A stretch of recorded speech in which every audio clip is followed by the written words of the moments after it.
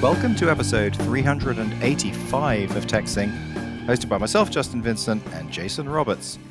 Well, hello there, Jason. How are you doing? I'm speaking to you in your bedroom.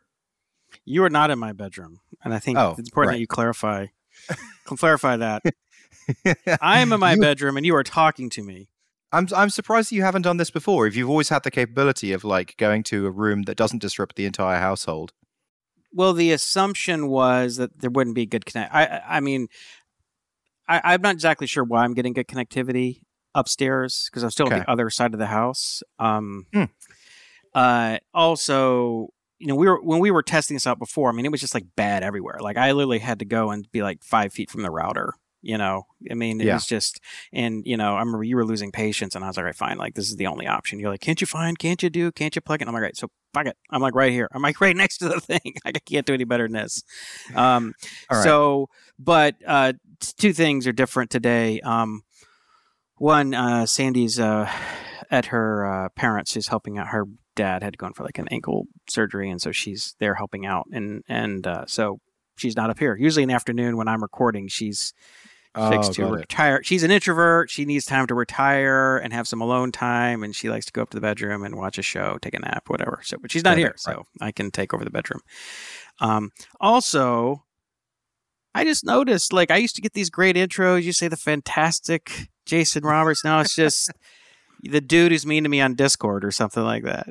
Oh, I mean, look, it just depends on my whim. What happened? I mean, I didn't like that. That wasn't a constant thing. That was just like it really depends on if I'm in a good mood or not. So the amazing, incomparable Jason Roberts, and now it's like, the mean guy on Discord. You should basically get me to be in a good mood because then I'd give you the really good intros. All right. Just slip you some Bitcoin or something. Oh, that works. Come on. Definitely. Okay. 1 Bitcoin for great intros every show. Well, no, we need the denominator needs to be Satoshis. I could give you some Satoshi. Oh, no. That's no good. I'm not buying you like a new Jag or something. Wait, you can get a Jag for 26,000? Well, what's it worth? I don't know. We could before. It was like 60. When it was like 60 something, you sure as hell could get a Jag. But now, maybe you can. I'd get you a Mazda. Okay, and get you a Mazda, maybe a 4-door. I don't know if I can get you the upgrades. I guess I could like rent a car at that racetrack that you went to, and then I could get like for an hour. I could have a really nice car. Yeah. Wow. All right. So, well, I guess I know you probably want to start with Project Superhero because that's like kind of the dominant theme on the Discord, right? Well, let's just start with. Yes. Yeah. Let's start with that because I'm on my 4th day of jogging 2 miles a day. Now, you were going to skip on Friday did you skip the morning and go in the afternoon? Cause you're like, well, I'm on my 4th day of starting, but I'm on my actual 3rd day of doing it because I did for the first day. And I mean, it was like a 10x version of going skiing where like you go skiing for that first day and then you get home and then you're like your quads sore and beaten up, so sore and you can barely walk.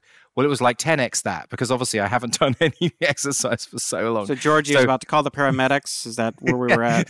So I'm like I jogged for 2 freaking miles and then the next day I could like literally barely move. But the day after I did it again.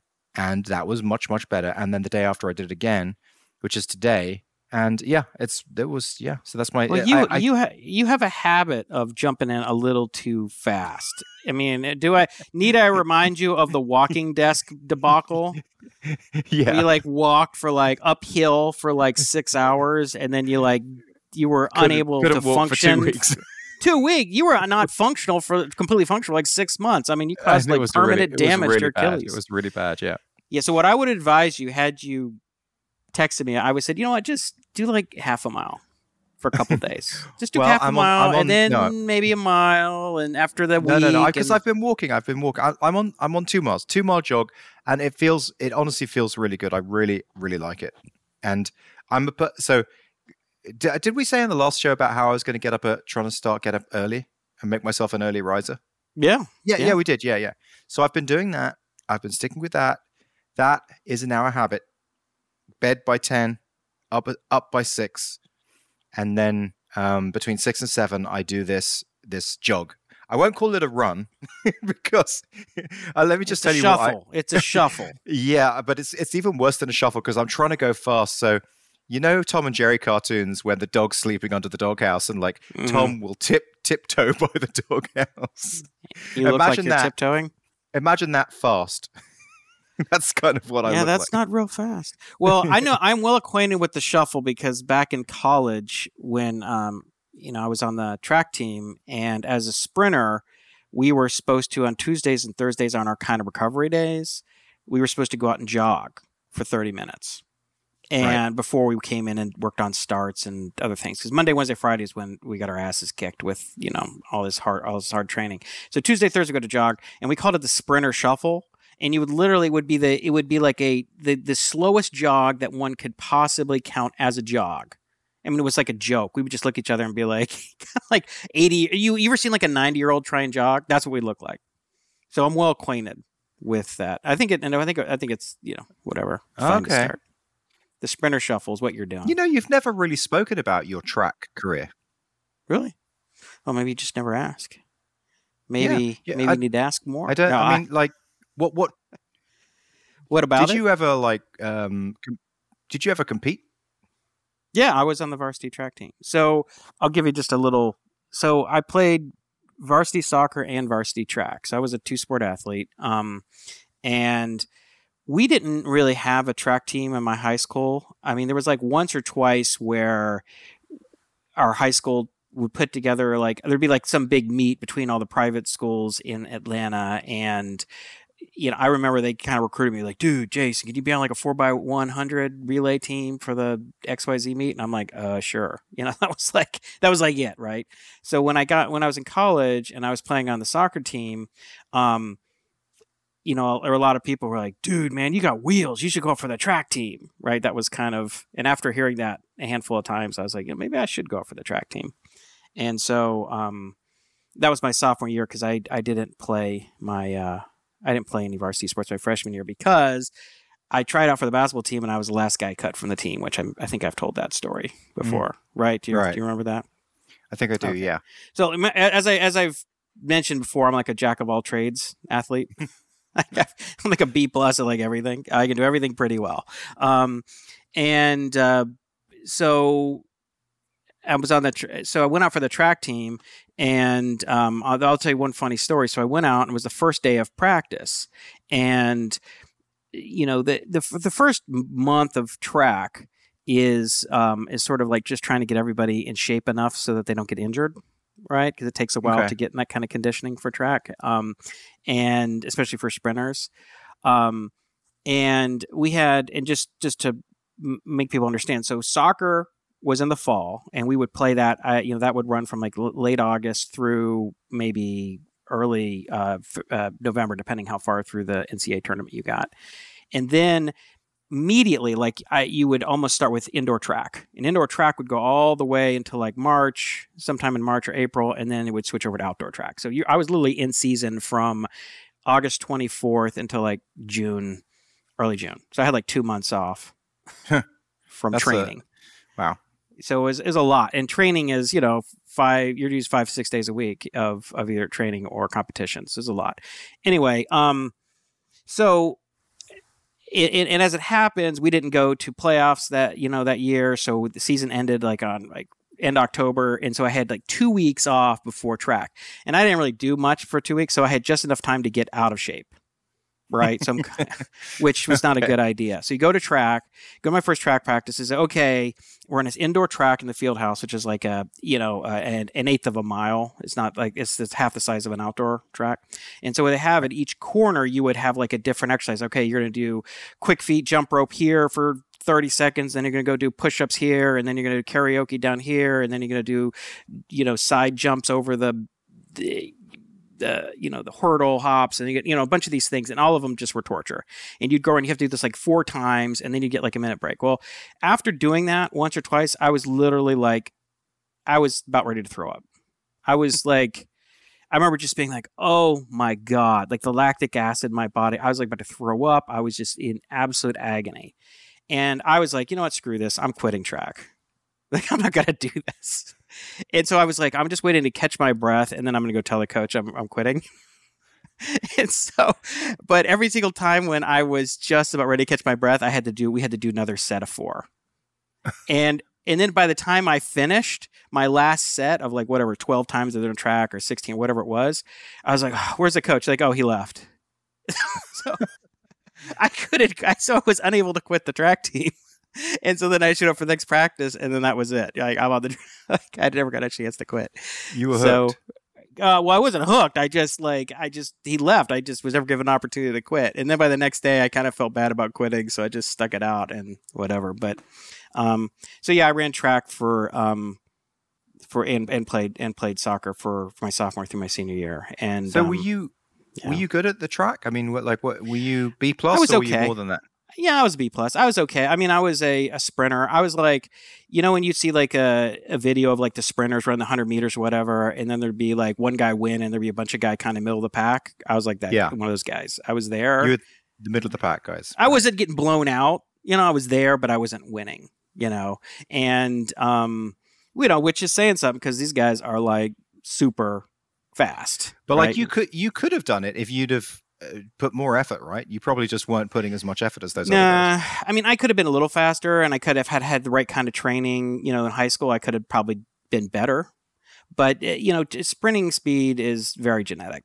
Like, you're not going to take someone who's not a sprinter and turn them into a sprinter, really. I mean, that's really, really hard. I mean, it's like you only have so much quick twitch. Everyone's born with a certain proportion of type 1, type 2, and quick twitch or slow twitch fibers in their legs, and some people are just very quick twitch, they're very twitchy, they're very just reflexive, and most people are not. And you can make people faster. You take a quick twitch athlete and you say, we're going to make you more explosive, we're going to lift weights, we're going to give you more power, we're going to work on your form. We can accentuate those things, but you're not going to take someone who's just sort of like a good athlete. So you take some random guy off the soccer or basketball team, and they're pretty fast. I mean, they don't look slow, and turn them into sprinter. It's not even ever going to happen. Just not even close. And see, that's why, when we talk about things like math and things, we talk about nature versus nurture. Like, I was in 2 of the most like genetic based competitions there are, which is math and sprinting. Right?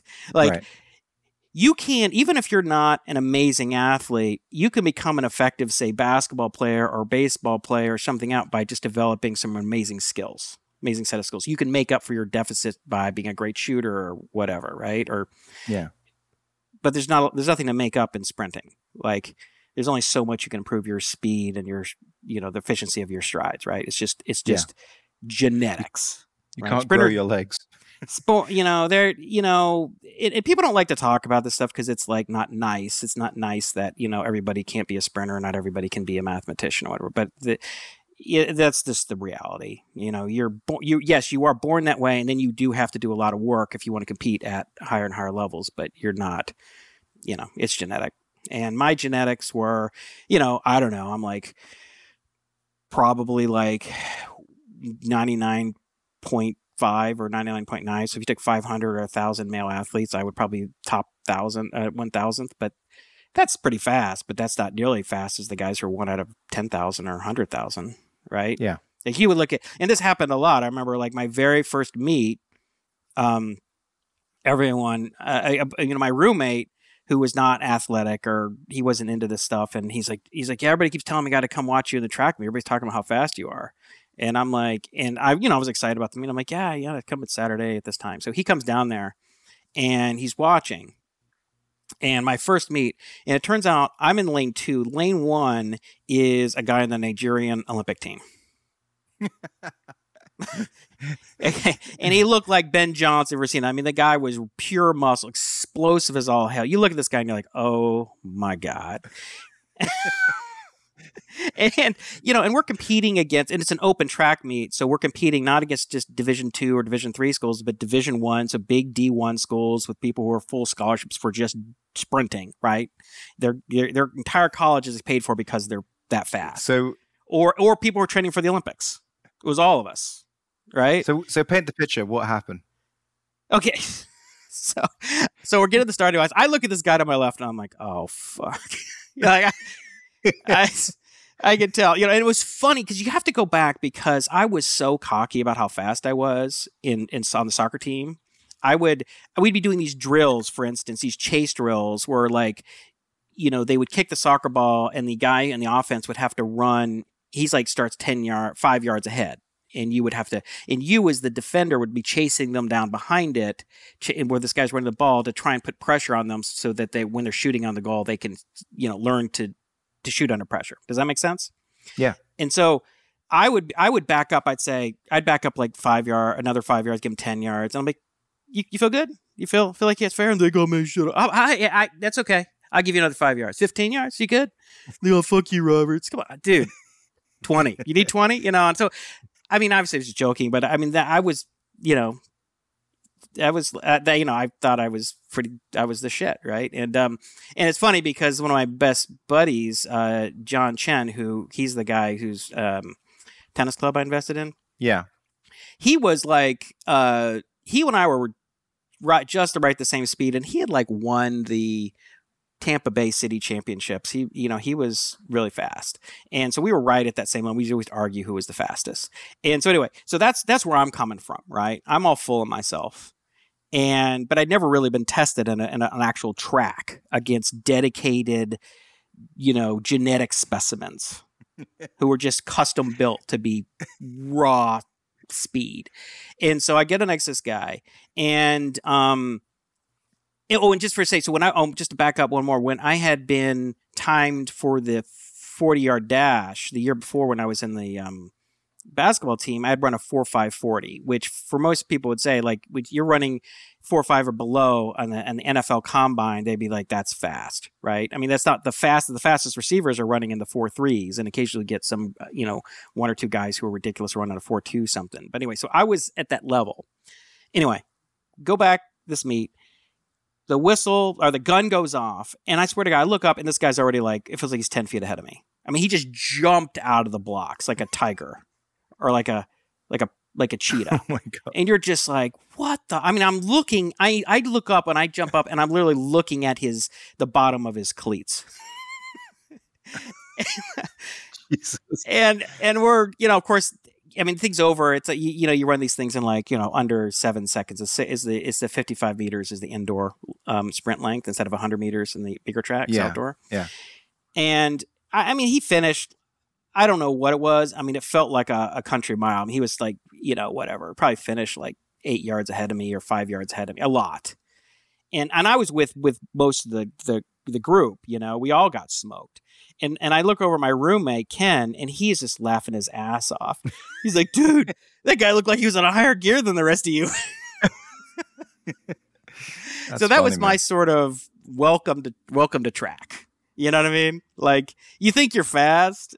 You're not that fast. Wait till you run against the real sprinters, and you could look like you're ridiculously fast on the soccer field or the basketball court or whatever, but you go up against pure sprinters, and you're nothing. And so I did track for 3 years, and I was a solid competitor, but I didn't qualify for nationals or really score any real points at the conference meet. I was just kind of in the middle of the pack. Just going back to health and sort of segueing from this subject. Yeah, that's enough. That's enough for the track career. I realized that Doug Martin, our texting listener, might actually be single-handedly responsible for my health transformation here. Is that right? Because so I get no credit, huh? I mean, you obviously get a little bit of credit, but I mean, he's done the key things that actually really made me start this. So first of all, he was posting his weight charts. I guess because we're talking about Project Superhero or whatever. So he's posting his weight charts, but they're being posted to general. Like no one else was really doing that, but he did kind of start a little bit of momentum around that. And then he's like, a couple of people start posting, and he sends me a DM. You know, maybe we should just start, you know, a channel for this. So then we started the channel, the Project Superhero, and then everyone starts posting, and then that was like, yeah, you know what? That's what I need to do. I need to post myself, and that was the beginning of it. So I just huge debt of thanks to Doug for that. Obviously, you, Jason. I mean, thank you to you as well. I mean, you have been so helpful. I have. I mean, look, I told you, dude, you got to make a habit every day. Every day. And that's part of it, right? If you weren't doing this stuff every day, it wouldn't be working. I made the mistake of posting what I eat on the channel, and you made the mistake of transparency.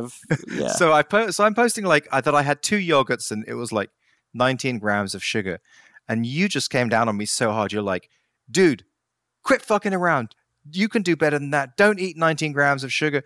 And like even Joe was like, dude, like that was harsh, man. I mean, you need to chillax, Jason. Like, if I'm tough on people, but that was even that puts me to shame. No, Joe is not tough on people. He's super nice, just like everybody else. I'm the only one, and all I said was yogurt times 2 for 18 grams. Come on, you know better than that. That's all I said. I did say at first. I said now you're just being an asshole. That's what I first wrote.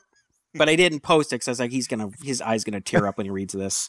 You know, I was like, dude, give me a break. Like, what are you doing? You're a diabetic and you're just like shoving sugar down your throat. Like, you can't do this. This is no longer an option. But 18 grams is just 9 grams times by 2.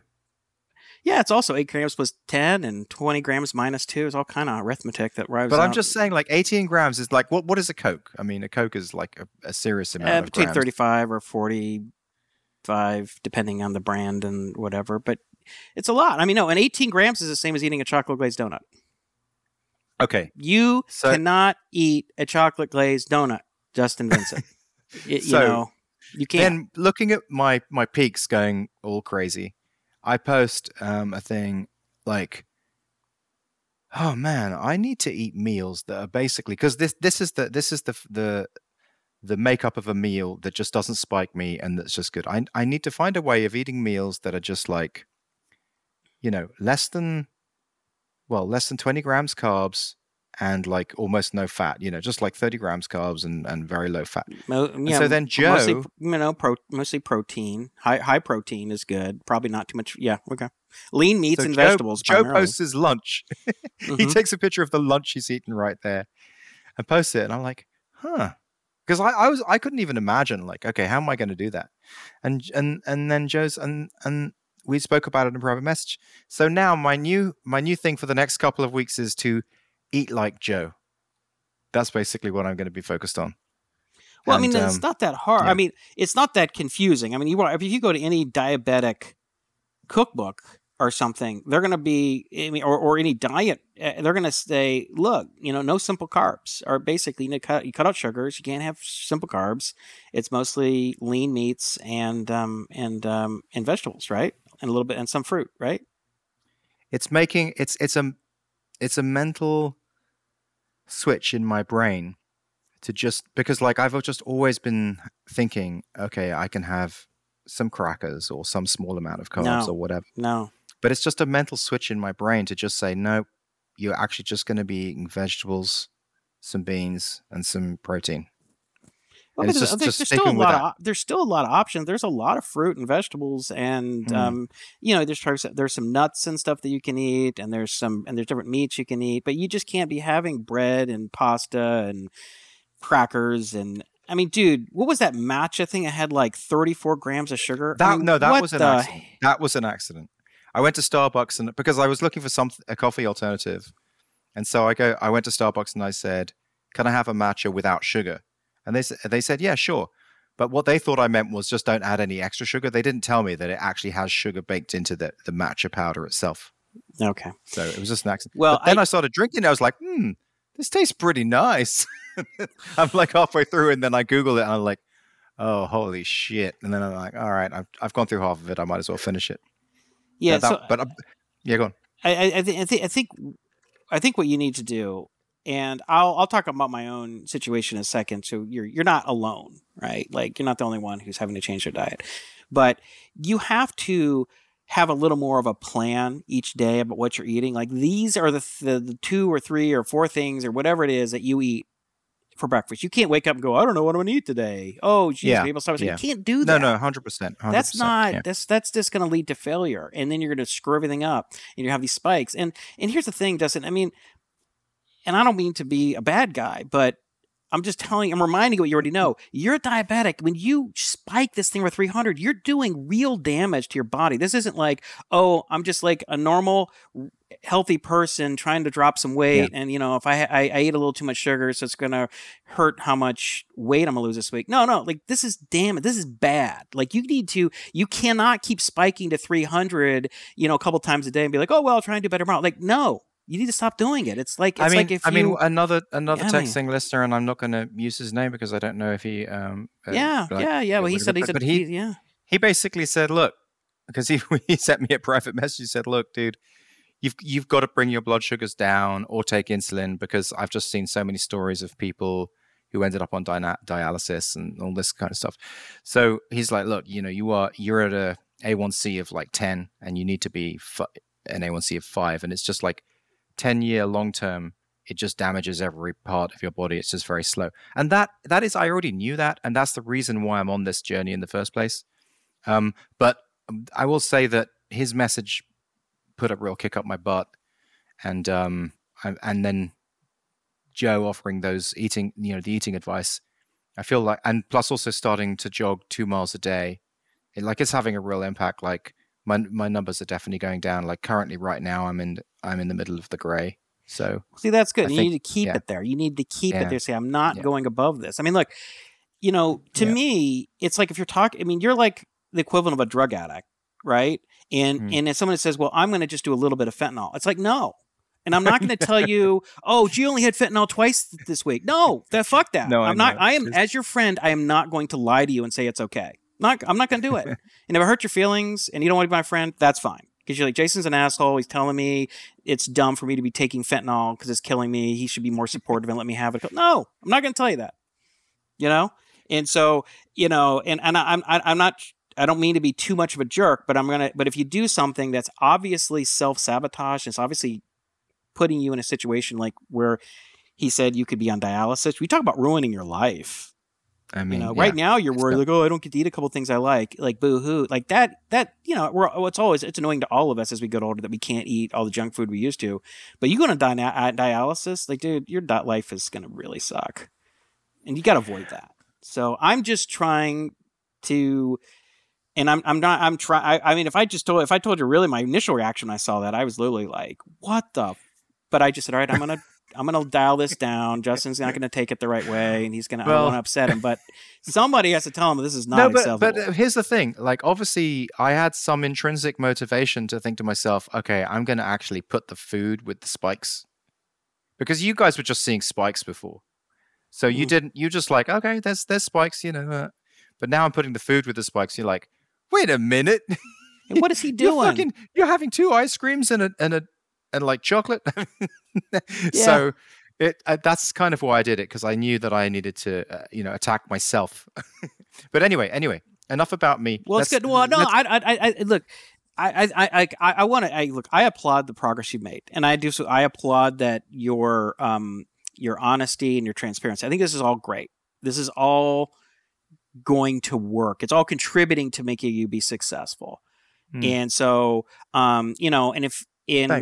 I just want you to understand that if I give a little bit of tough love, it's coming from a place of love. Yeah. If I didn't give a shit, I mean, do whatever we want, man. I don't care. You get dialysis, that's your choice. You're a grown man. You know what I mean? But I'm like, it makes me upset. It's like, I mean, and the other thing is, like, if you're posting this stuff off online to a public thing, now you're in my eye line, right? Like people can go off and do stupid crap all day long. If I don't know about it, I'm not going to react to it. But if it's like right in front of me and it's like, hey, I did fentanyl again today, I'm going to get pissed. I'm like, what are you doing? Right? You're telling me you want to be off drugs, but you took fentanyl. Now you're pissing me off because now you're just putting me in a bad mood. I got it, man. So anyway, I'd say, but but just the one thing I just reiterate is have a plan for your week. Yeah. These are the things I'm going to eat. These are why I'm going to eat them. This is my budget. Don't just show up and be like, I don't know what to eat for lunch. Maybe I could eat this. Maybe no. Like you need to just. This is what I'm eating for lunch. This is what I'm eating for dinner. If there's a couple things you think you want to play with a little bit, eat a small portion of it for one of your meals, and then be like, yeah, that's not going to work. But just try and get settled on stuff. Your number one goal should be to get in under these normal range and stay there. And then once you're there all the time, then you can experiment a little bit, but just get used to eating the foods that can do it. And that's we've been building up to this. I mean, I think this whole thing has been a build up to this because, by the way, I'm over 2 months off the alcohol now. So, we're building up to hardcore. And this could have never happened without these mental changes in the first place. So you knew yourself. We're here. Well, you're right. You were right about like was it James Clear, which was like he was about the establishing habits. Yeah. I think that I'm glad that's worked so well for you, like eliminating the saboteurs being alcohol and coffee for you, and that was clearly the best thing. But I think I think it's great. The fact you're getting up early and doing exercise, that's awesome. I think that is just but as I said before on the Discord, every day, if there's some morning you just can't get up, whatever reason, you still say, I have to exercise every day no matter what. Unless you're down with the flu or something, you can go for a 20-minute brisk walk before dinner or after dinner.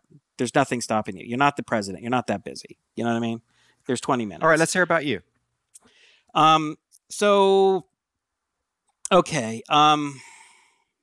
So where to start? Oh, first of all, let me tell you one thing. I had a dream last night that Paul Graham, like there was a bunch of us, like for some reason we had it was almost like a texting summit or something like that.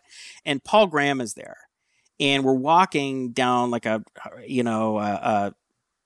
sidewalk. He's like ahead and he's like thinner. And I go, Paul, you look like you lost a bunch of weight. And he's like, yeah. He's like, I just started posting my stuff every day online, and having other people, do that. Like it really worked. And he's like, I want to fund a company that does that.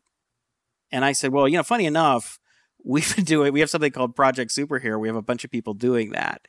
And he's like, oh, I would fund that. And I said, can we call it Project? I said, well, I'm sure one of our guys will do it. Can we call it Project Superhero? He's like, yeah, good name, great name, Project Superhero. And, so it's just funny that was an actual dream. I literally had that last night. I woke up this morning and I was like, what a weird situation. That is believable. I mean, it's funny. I know that it's a dream, but like, I do think that someone could do like but it's all about the community. With the right community, it could work. Yeah. So, I mean, I talked about it last week a little bit about the connection between excess fructose and uric acids and why I think that's why my uric acid levels were elevated, and which is called uricemia, I think, which was causing my gout flare-ups. Right. Yeah. And I watched a couple of videos from this guy. He's a doctor who's he's kind of a big deal, and he's written some books, and he's collected a lot of like cutting edge research that over the last few years has really been building up, and there's a lot of strong evidence to point to fructose as being a big contributor to uricemia, and which causes it definitely causes gout and kidney stones in some people, but for everyone it increases the risk of cardiovascular disease, hypertension, putting on obesity, all this stuff. So a lot of bad stuff, right?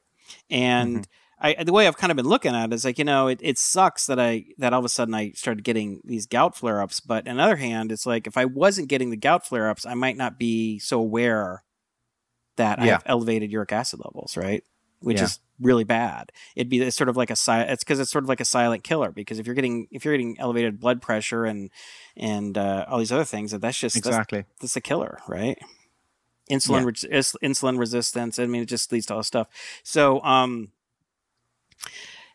really focused now on getting my uric acid levels down, and for me, I'm still like I'm like halfway through the book that the guy wrote on called Drop Acid, and he goes through all the stuff. And the long and the short of it is that number one is like get the fructose levels down, right?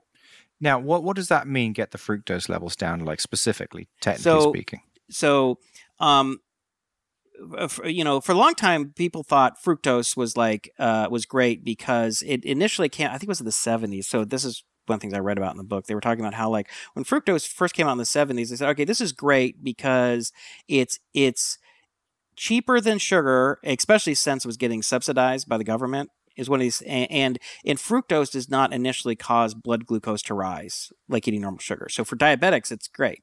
You're like, hey, I can have fructose. Where does it come from? Well, it's fructose is ultimately like it's a type of molecule.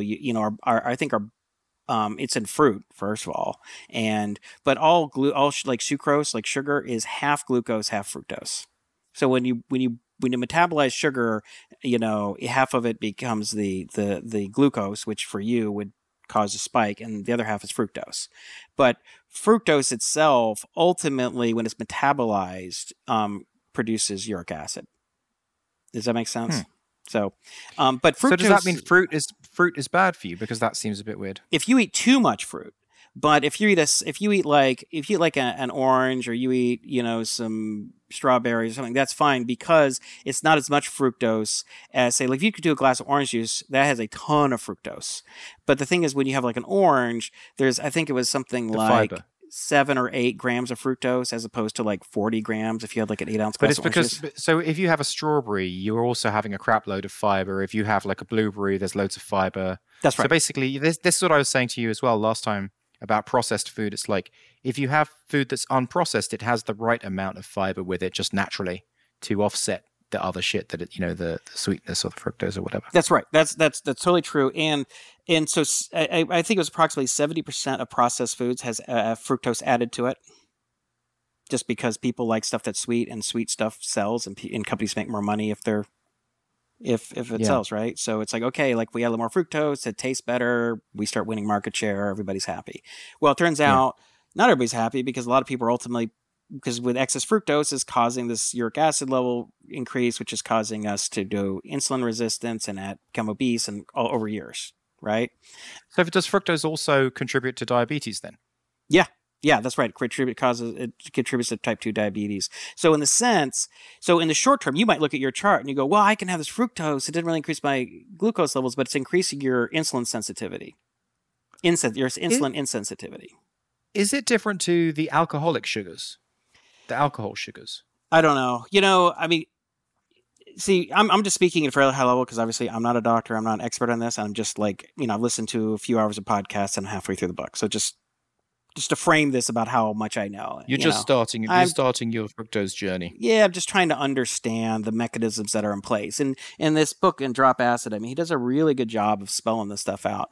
But I think the way you need to think about it is from an evolutionary standpoint, in that we evolved to eat fruit, right? We did not evolve to drink orange juice and Coke, right? Our bodies are optimized to do that. And one of the things he talks about is that, creating uric acid, higher levels of uric acid, turned out to be an evolutionary advantage, because when you would eat fruit, and typically that would be a time when winter is coming, so you need to eat fruit so you can pack on a little more fat, right? And that allowed people at this time, or I don't know if you call them people, humanoids or whatever, to live through the winter, because they had a little more fat. Right? And they weren't fat, but they had a few extra pounds or whatever of fat, or 10 pounds of extra fat.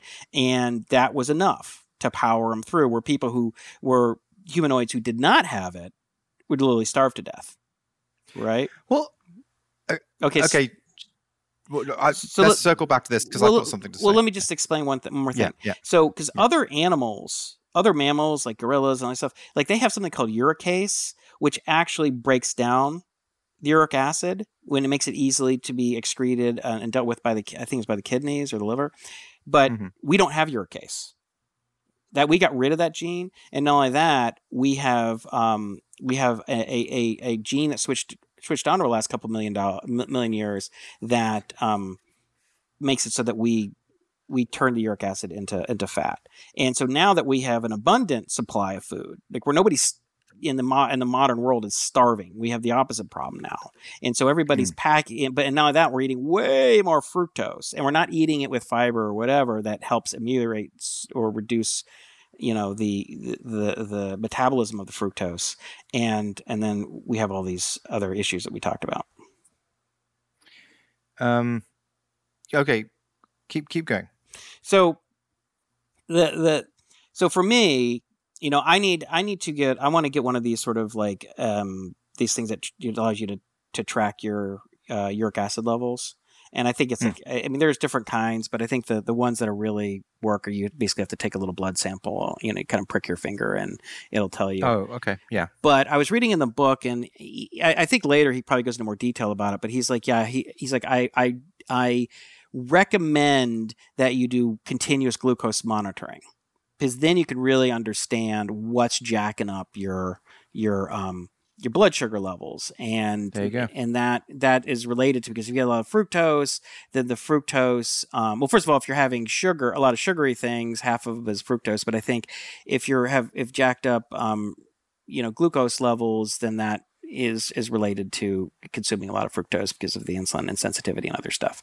I mean, I haven't really gotten to all that, so I may end up, doing something like what you're doing, using the continuous glucose monitoring, whatever. I mean, that'd be great to get, but there's two reasons why I'd like that. One is because it's just so good to have it. Like you can really see, oh shit, when I do this, that happens.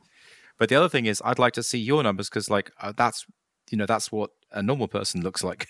That's my goal, Well, I may be worse than normal. The fact that my uric acid levels are elevated. So maybe it'd be interesting if there were some other texting listeners like Joe, or guys who are a little bit younger than us and maybe have no issues. See what theirs is like. Like, I mean, but there's no way you're going outside of the gray, right? I mean, you would have picked that up in like recent doctor visits or something like that. They always check your blood sugar. Probably. Yeah. But I think what's happened is on my Sunday cheat days, when I would just go to town and have like, multiple Cokes and ice cream and donuts and stuff, like you just blew up with fructose and my body just couldn't process it all. You did what you accused me of. You drove a truck through the loophole. I did. But it didn't, for the longest time, it didn't matter, right? Like I was healthy and I was losing weight, and it wasn't until then all of a sudden now I have a problem. So, but now that I know there's a problem, I'm like, no more cheat days on Sundays. I'm not doing that. So this morning I had my typical like eggs and bacon, high protein, low carb breakfast, and just the same lunch. And so I didn't go out and go to Baja Fresh and have a big, burrito, and I didn't have bowls of cereal for breakfast, and I'm not going to get ice cream this afternoon. So I'm not doing any of that stuff anymore. Today's my first day where I'm like, screw it, can't do it anymore. Because for me, if I have a gout flare up, I mean, I'm like in pain, like severe pain for like week and a half, 2 weeks. I mean, it is major punishment. It isn't just like some abstract number. It's like, okay, all right, Jason, you want to do that? Great. I'm going to literally stomp on your foot so hard your foot will feel like it's broken for a week and a half. You like that idea? Like, no, I don't want that anymore. It sucks. What continuous glucose monitor are you going to get? I don't know anything about it, so you're the expert on it. So let's talk about it. Well, what's the story?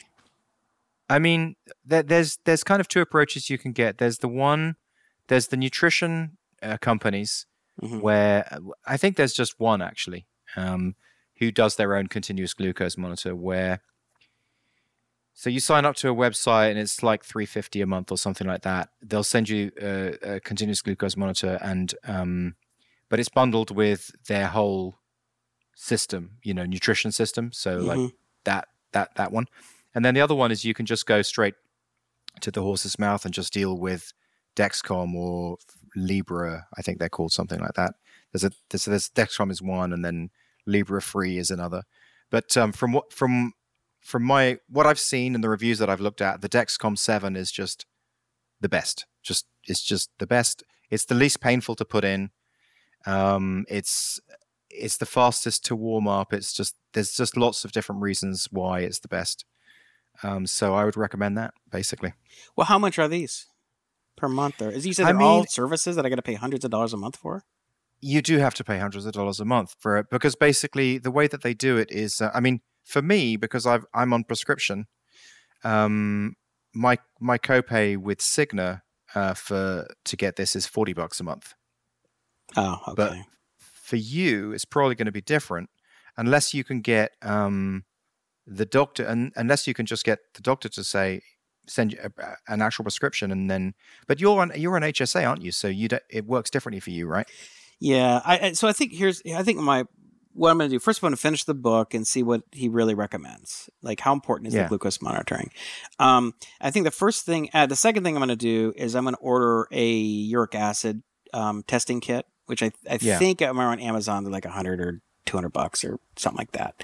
And if I can get my uric acid levels down below where they need to be, so for instance, above 7, I think was it milligrams per deciliter or something like that. Below 7, if you're above 7, you're in trouble. Like, that's bad. That's where you start having gout and issues, or it's just contributing to problems like hypertension and other stuff we talked about. If it's below 5, but anywhere in the 5.5 to 7, at least for males, that's called high normal. And what he says, he's like, look, that's high normal, but it's not optimal. You want to be below 5.5. And like, women are a little different, especially premenopausal. After women get menopause, they come in more line with guys. But I think estrogen it sort of helps abate the uric acid. So anyway, but for guys, we're talking 5. I need to get below 5.5. If I can get this thing, and all of a sudden I'm like, hey, when I cut out all the crazy sugar on Sundays and I'm eating like a sane human being, my levels are down between 4.8 and 5.8 or something. Okay, I'm good. Like, I'm not going to spend hundreds of dollars for glucose. But if it's like I can't do it and there's something else going on, then I'm going to have to dig deep. Just like debugging, right? Like, I don't know what's really going on. I got to set some breakpoints and look at the data.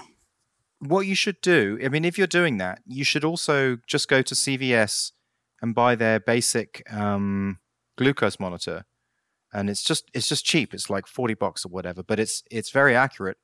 But since you're already going to be pricking yourself and getting the blood out, you might as well just do a double take. So what is my glucose right now, and what is my uric acid? Yeah, that's not a bad idea. And I think super cheap. I think what happens is if I can.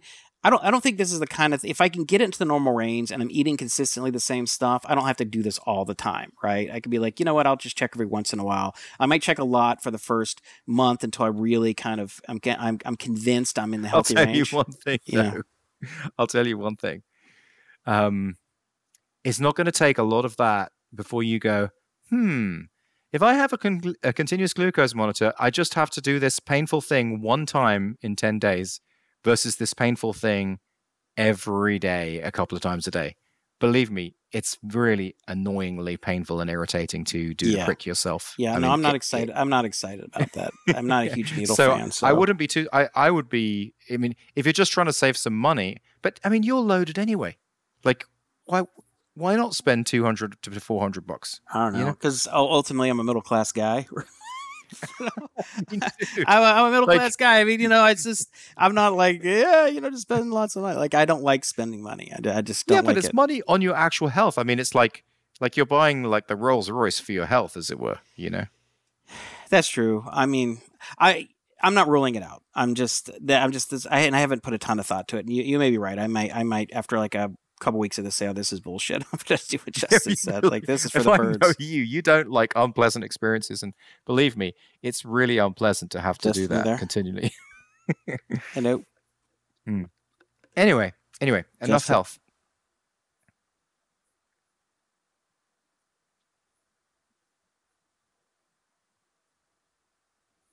Justin. Hello. Hello. You okay? Hello. You back? You're back Yeah. now? Okay. So go on. What were you saying? I was just saying. I think probably we've done enough on the health. Well, I just have a couple more quick things. So I just broke through 200, and Oh, nice. so I hit 199.8, which has been my low since before the pandemic. So in the low of 4 years, and this is I hit this once back in like early June or late May, and then as I've talked about, I took the summer and I kind of took that mostly off. I mean, I worked out as much as I could, but I wasn't, there was a lot of not compliant eating and not nearly as much working out. And so I put on about a few pounds, and I've as a result of that, and I've dropped about a pound a week. So now I'm right below 200. So now I'm hoping that without the Sunday cheat days, that I can drop a little faster, or at least not stall out, and be able to, without too much struggle, be able to fight my way down to 185, if not 180. So that's the plan. And Great. In terms of working out, I'm, rather than just, because before in the spring I wasn't doing any lifting, I was just doing pure cardio. And now what I'm going to do, and what I've been doing for the last few weeks, is be on a 3-day lifting split. So upper body one day, push day, pull day, leg day, take a day off, and then each of the days that I lift will be, do 100 calories on the warm up on the bike, then do the lift for about, because remember you asked how long am I lifting for? And after you asked that, I initially said 35, 40 minutes. It turned out there's actually between 25 and 30 minutes. So about 25 minutes. So it's not that long, because I take about a minute break in between sets. I do about 4 to 5 exercises, about a minute off, 3 working sets. It takes 25 to 30 minutes. And then do a couple hundred calories real quick on the bike. And then therefore I've done like 250, 300 calories of cardio plus heavy lifting. My heart rate has been up for over an hour, and that does the trick. So and then my day off is actually not a day off. It's just pure cardio day. I'll just go in and do like 500 calories.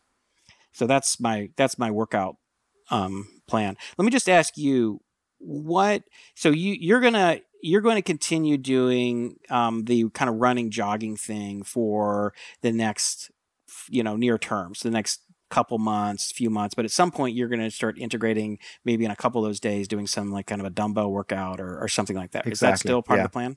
Yeah, exactly. That's what I'll do. But I think I need to really get the habit in.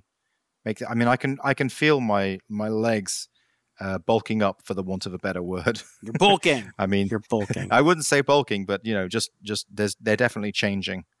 And I'm going to want that for the rest of my body as well. So I think I think it's fine to just do the jogging for a little while. I think this is great. I think as you said, like, just establishing the habit is the most important thing. And then I think after a while, the jog is going to be such a big deal. You're going to be like, it's I go and I jog 2 miles, big deal. And then you're like, I can do a 15-minute dumbbell workout 3 days a week before my run. Monday, Wednesday, Friday, I do the dumbbell thing.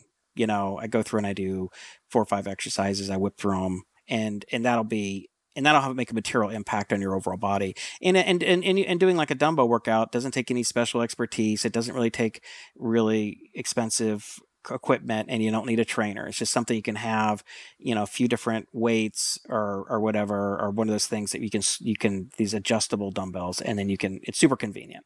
So that's what I'd recommend that you probably do. Yeah. Once you've absolutely settled established the habit, and you're ready to kind of bump it up a little bit.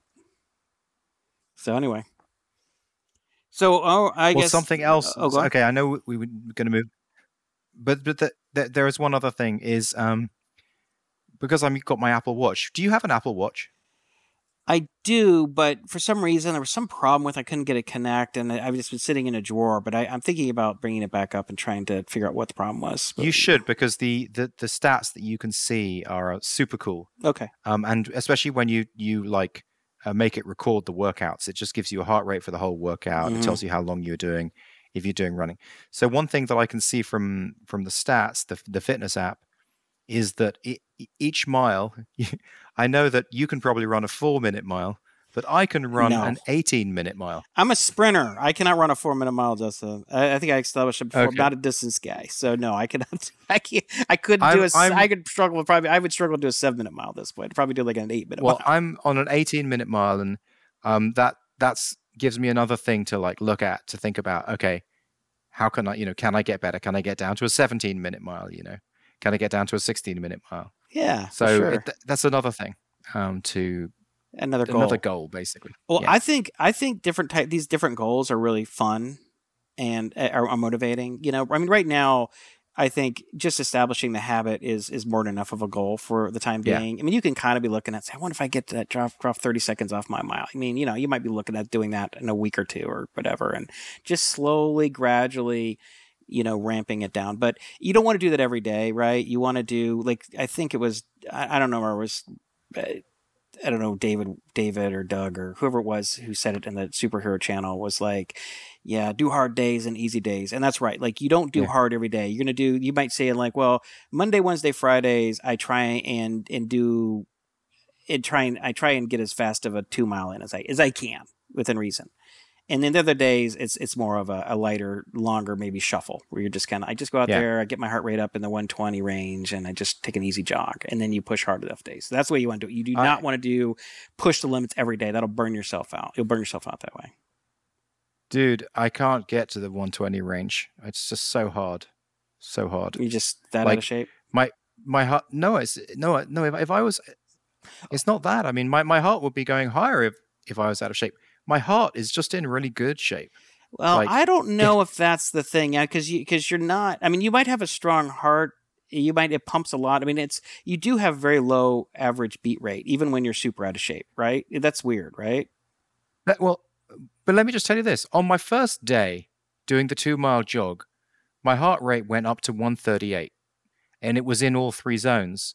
But on every other day that I've done the jog, it does not, the exact same jog, sweating the exact same amount, it doesn't go above 120. Well, let me ask you this. When you're finished your jog, like when you're in the middle of your jog, like, are you able to have a conversation? If I was there with you jogging, could you talk to me, or would you be like, would you be able to? I wouldn't be like that. No, but I couldn't go any faster because I'd hurt my knees, basically. So I'm going my maximum pace without hurting my general bones.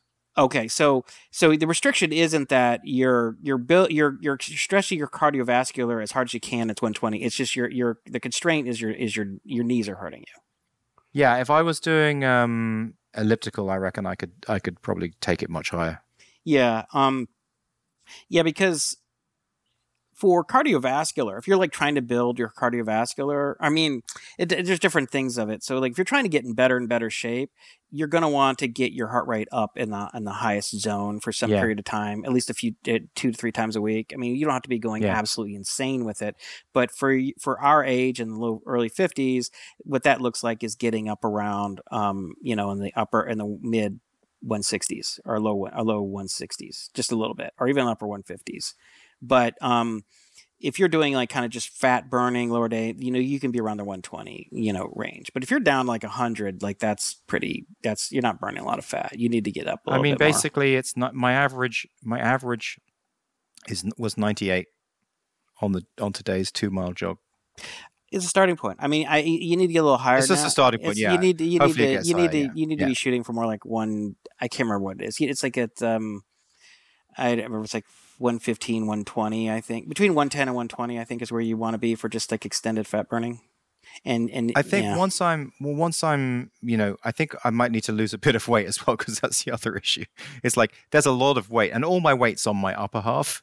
Like there is literally not even one tiny piece of fat on any part of my legs. It's illustrated by your dive off to the diving board, right? So that's the other thing. So maybe, once I'm another 10 pounds down, I might be able to push this faster, and it won't hurt so much. Anyway, okay, we really have to stop talking about this being time cop. That's totally fine, but just it's funny because I was really conscious of what we're doing in this topic, but it's funny because this is by far the most active channel. Like everybody is like super into like Project Superhero. But so we're going a little long on this, but if there's one thing I think people have a little more of an appetite for, it's probably this than anything else, strangely. But anyway. Okay, so let's move Yeah. on. What's next on the docket? Well, why don't you bring something to the table? Well, okay, so why don't we talk a little bit about Colby's game? I'd like to get an update on that. Good. Does that sound good? Yeah, please. Yeah, so Colby is now at the point where you're trying to kind of wrap things up a little bit, like get in, and the plan all along is to turn his web app into a progressive web app. A PWA? Yeah. You're familiar with that, right? Which, for anyone who's not familiar, it's basically there's a little protocol. I think you have like some kind of manifest file, and basically what it does is that you can add it to your home screen, and it looks and feels like an app. There's no address bar. There's no like navigation stuff that pops up on a normal browser window. It looks like an app, right? And behaves like an app for the most part. And then it can run locally without you can write it in a way that it's all running locally it stores all the data, caches all the data locally, so it has a lot of cool features like that. And I've said all along, I think this is a great way to do it because they don't have to deal with app stores, and that's a whole big pain in the ass. So let's just do it this way first, because part of this is like we need to remove any unnecessary complications, but I also want this to be a learning process. And I think, so we're trying to balance that out. So he just figured it out. He watched a video or watched a tutorial, and he went in and did all the stuff. And he's like, I walk in there and I'm going to do it. And he's, well, I'm optimizing this. This is taking too long to load, and I'm doing. So he's going all through these optimizations of which files are coming in and combining files and streamlining images and doing all that stuff. And the other part was adding haptics, which is like vibrations. And so when you're playing a game and like something gets destroyed, you get like a little vibration, like explosion feel. You know that? You're familiar with that, Justin? Yeah. Are we okay with the lag or not? There's a bit of a lag, but I mean, you can keep going. Hello? Yeah, I can hear you. Test. Are we 1, okay? 2, 3, 4. Are we okay now? I think so. It's just it goes in and out every now and again. It's very annoying. Okay. So anyway, then he's doing the haptic stuff, and then and the other thing is audio is being able to play like sound effects. Have you? Yeah. And there's one thing that's just been frustrating for me. He's like, there's this perceptible lag when you using HTML5 audio when you play sound. I think it's like a 200 or 300 millisecond delay. So if you had like a sound that play every time you say click on a hex, it would give like a little play sound. It's just are you talking about on mobile or on mobile? On computer? On mobile. Yeah, it's fine on the computer. Yeah, so you just have to. It's what library is it? Because basically, there's a certain library. There's a certain way of doing it where you can make that happen exactly when it's pressed. Which one is it? Do you know? Is it Howler.js or is it something else? Well, the way that I got that to work was to just go directly with the events. Okay, so he's doing that. He's like an on-click event or whatever, and then he has like a, he preloads the audio, and then he has audio dot whatever play. Yeah. You're doing something else? No, that yeah. I mean that's so that there must just it's just I think he's just going to have to just try throwing shit at the wall and just trying different concepts and different aspects and just find the one that works. Yeah. So anyway, that's what he's tried right now, and it's a little bit. He was a little bit frustrated by it, but we were at lunch today, and I said, look, this is the reality when working on software in general is that you're going to have constraints. They're going to things that you're going to have to work around, and whether you have size limitations or speed limitations or whatever it is, and you just have to be creative and be like, okay, well, what can we do? So maybe playing a sound that depends on being heard the instant you do something, maybe we should try and avoid that, and rather maybe use a haptic type of event, right? Okay. Can you hear me? Yeah, I can hear you. Yeah, I've just found a blog post that'll tell him how to do it. 5 ways to prevent the 300 millisecond click delay on mobile devices. Perfect. Yeah, that would be great. And it's just as simple as setting. There's different things that you can set. Like the meta viewport type stuff. Mm-hmm. Right. Okay. Oh, that would be I'll text awesome. it to you right now. That'd be awesome because he was really frustrated with that yesterday. Yeah. But the thing I was telling him, I said, look, as frustrating as this is, and I know this stuff can be frustrating, this is where you learn a lot. You learn a lot when things don't work like they're supposed to, because then you explore everything around in that space to try and understand what the hell is going on, right? So he was having problems with the service worker. So there's like a service worker that's part of the progressive web app infrastructure, and the service worker does things behind the scenes, and somehow the app wasn't loading right away. And he's trying to figure all this stuff. So he's all his time debugging it and searching on Stack Overflow and trying things. And I'm like, okay, this is making you really knowledgeable about all this, as opposed to if everything just worked the first time and you went through step-by-step tutorial and it just worked, you wouldn't think much more about it, and you really wouldn't be much of an expert on progressive web apps. But the fact is that you're having to or the fact that you have to do all this research to get stuff works means that you really understand all the ins and outs and trade-offs. Oh, totally, yeah. Right. And so I said, so just remember, I get it. Frustration is a part of development. It's a process. It's just a part of any project. There are things that just don't work the way you want, or don't work the first time you want, and you have to learn how to try and control your emotions so you don't get too frustrated. But secondly, just remember you're gaining a lot. This is where you're really developing your skills. This is where you're growing. These are like your failure reps when you're working out, right? Right. Big time. Yeah, big time. This is what's making the fact that you're having to fight with the progressive web app stuff, you're fighting with the haptic stuff, you're fighting with the audio stuff. This is great. This is making it any good. Now, if it tripped you up for 3 weeks, I'd be like, damn, we can't really afford that time. But if all this stuff is tripping you up for a few hours here, half a day here, that's okay. That's totally fine. I think that's part of the time budget, and it's making you, because this is, we have two goals here. One is to build a game that people will play, that you get a lot of people playing, that actually create something real. That's what we want to have happen. But this is also an educational project. That's why you're building this, is to become a stronger developer. And so anyway, I think it's going amazing. I mean, I just, that I've said before, I mean, this whole thing is just, I mean, it's just blows my mind how good of a developer he's becoming at his age. I mean, he's better than I was by a margin when I was 22, 23, and he's 18. And it's kind of crazy. That's fantastic. And I certainly didn't suck. I mean, I got up to speed and was building real stuff pretty quickly, but it's part of it just because there's much more information available, and partly because he has me as kind of a mentor guide, where I can say, look, here's how you want to think about the architecture, and I can help him get to something real, as opposed to getting down the rabbit holes, which I would do which happened to me on my own.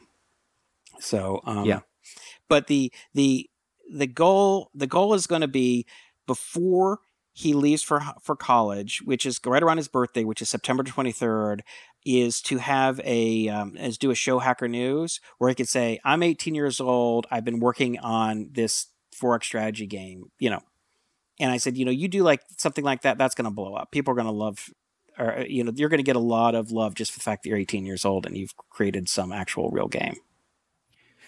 Yeah, we definitely need some he needs some serious play testing before that, though, just to make sure that and some onboarding testing and all that kind of stuff.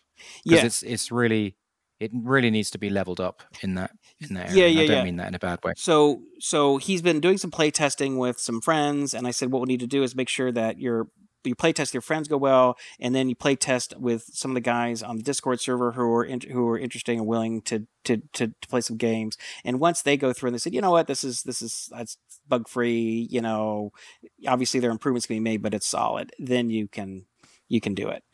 Then he could do. But you also he really needs to think about someone going through it and as if they're a 4-year-old and don't understand anything about the world, and just so that you get to the home screen and it says exactly what it is, exactly what you need to do. So just each piece just makes it abundantly obvious what's going on. Yes, totally. Don't take anything for granted. I totally agree. So what we're going to do is he's going to create a website. So, so we actually created the website, which is galacticconquerors.com. So we got the .com, and he's got this. He set up the SSL on his own, got that all working, and which you had to do. You have to have an SSL to make for a progressive web app to even work. That's a requirement. So he got that whole thing set up, and now that that's in place, I said, all right, use the app or whatever, make that on the /game URL, but but build a website or at the main on the main site, which can have like a tutorial, like a video walkthrough or screencast tutorial, an about page, a little bit of history of the game, maybe some instructions, an overview of how it works, just stuff like that. And so if we go up to Show Hacker News, people have a lot more context and like, oh, okay, so this 18-year-old created this game. Looks kind of cool. It's a 4X. It does this. It does that. Oh, here's a 5-minute intro video.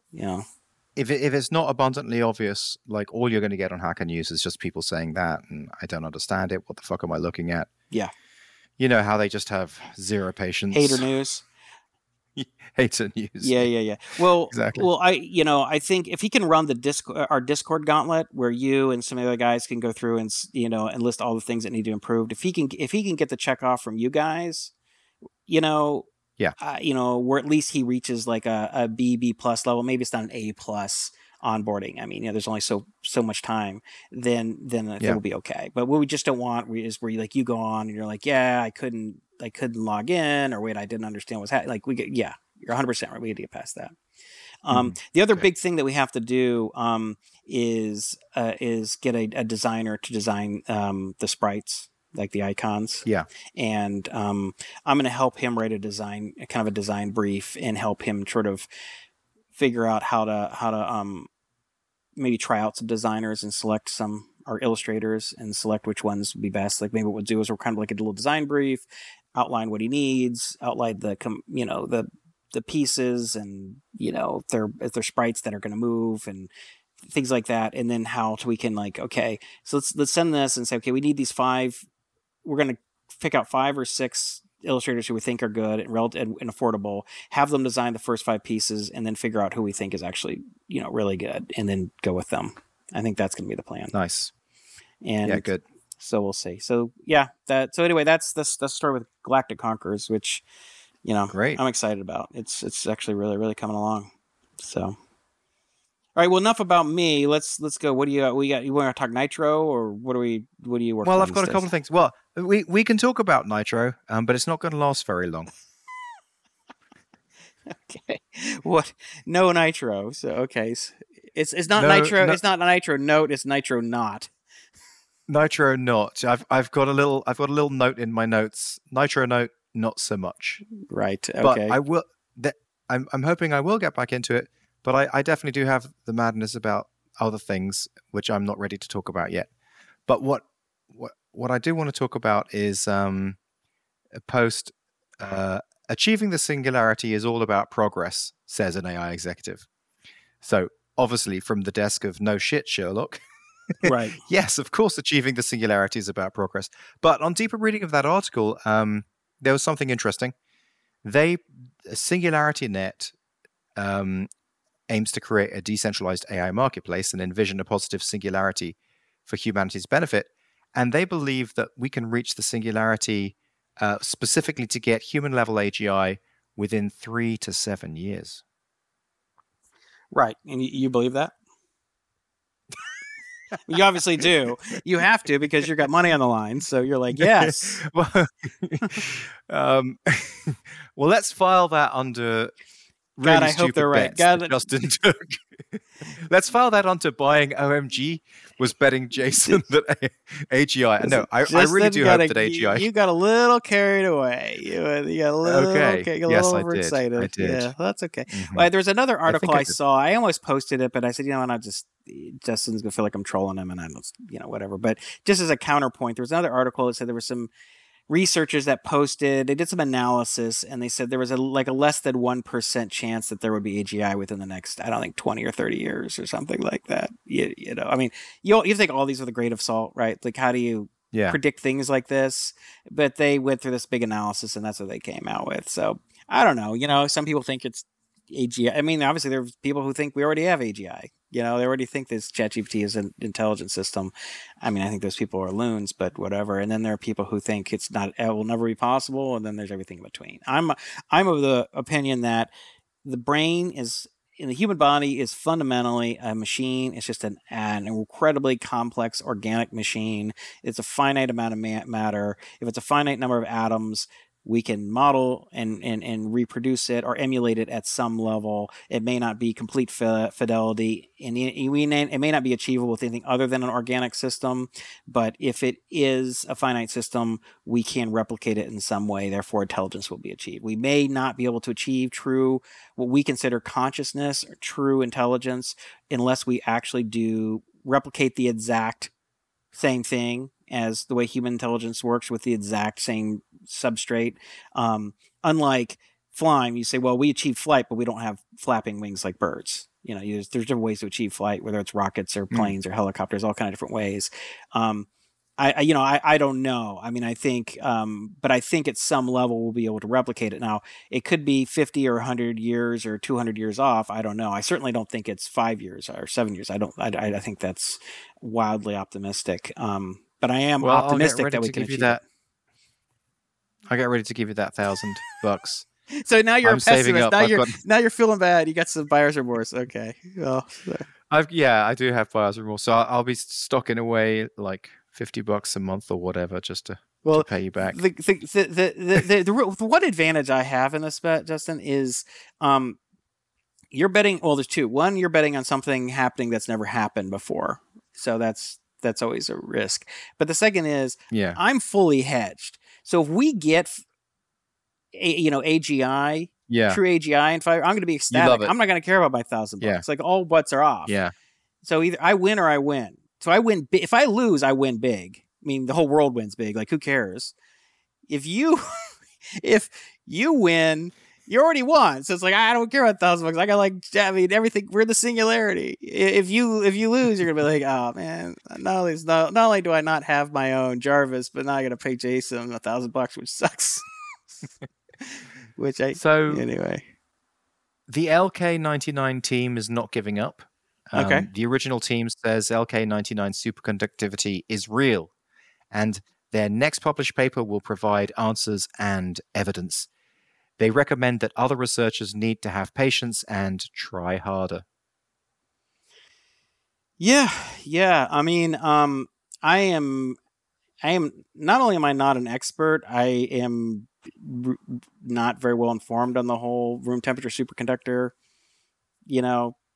plan project. I mean, I read some articles about it like everybody else, so I don't really know how hard of a problem this is. I imagine it's super hard because we've been trying to do it for years. It's like, fusion or something. So again, it's like one of these things, like, it would have a massive payoff. There's a lot of incentive to make it happen. We've been talking about it for years. There's been no progress, which makes me believe that it's probably a harder problem, or it's probably a very hard problem, meaning that there's reason to be somewhat pessimistic about happening anytime in the short run. But again, I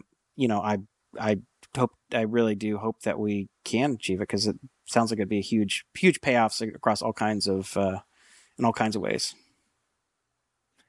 Okay, another one for you.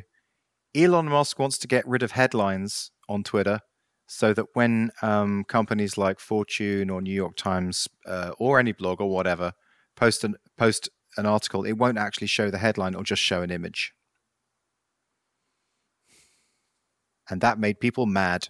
Like a generated image, like an AI generated image of the text? No, it's just going to show the image that's on their page. So basically, I guess what it means is that everyone just has to put the text inside their image.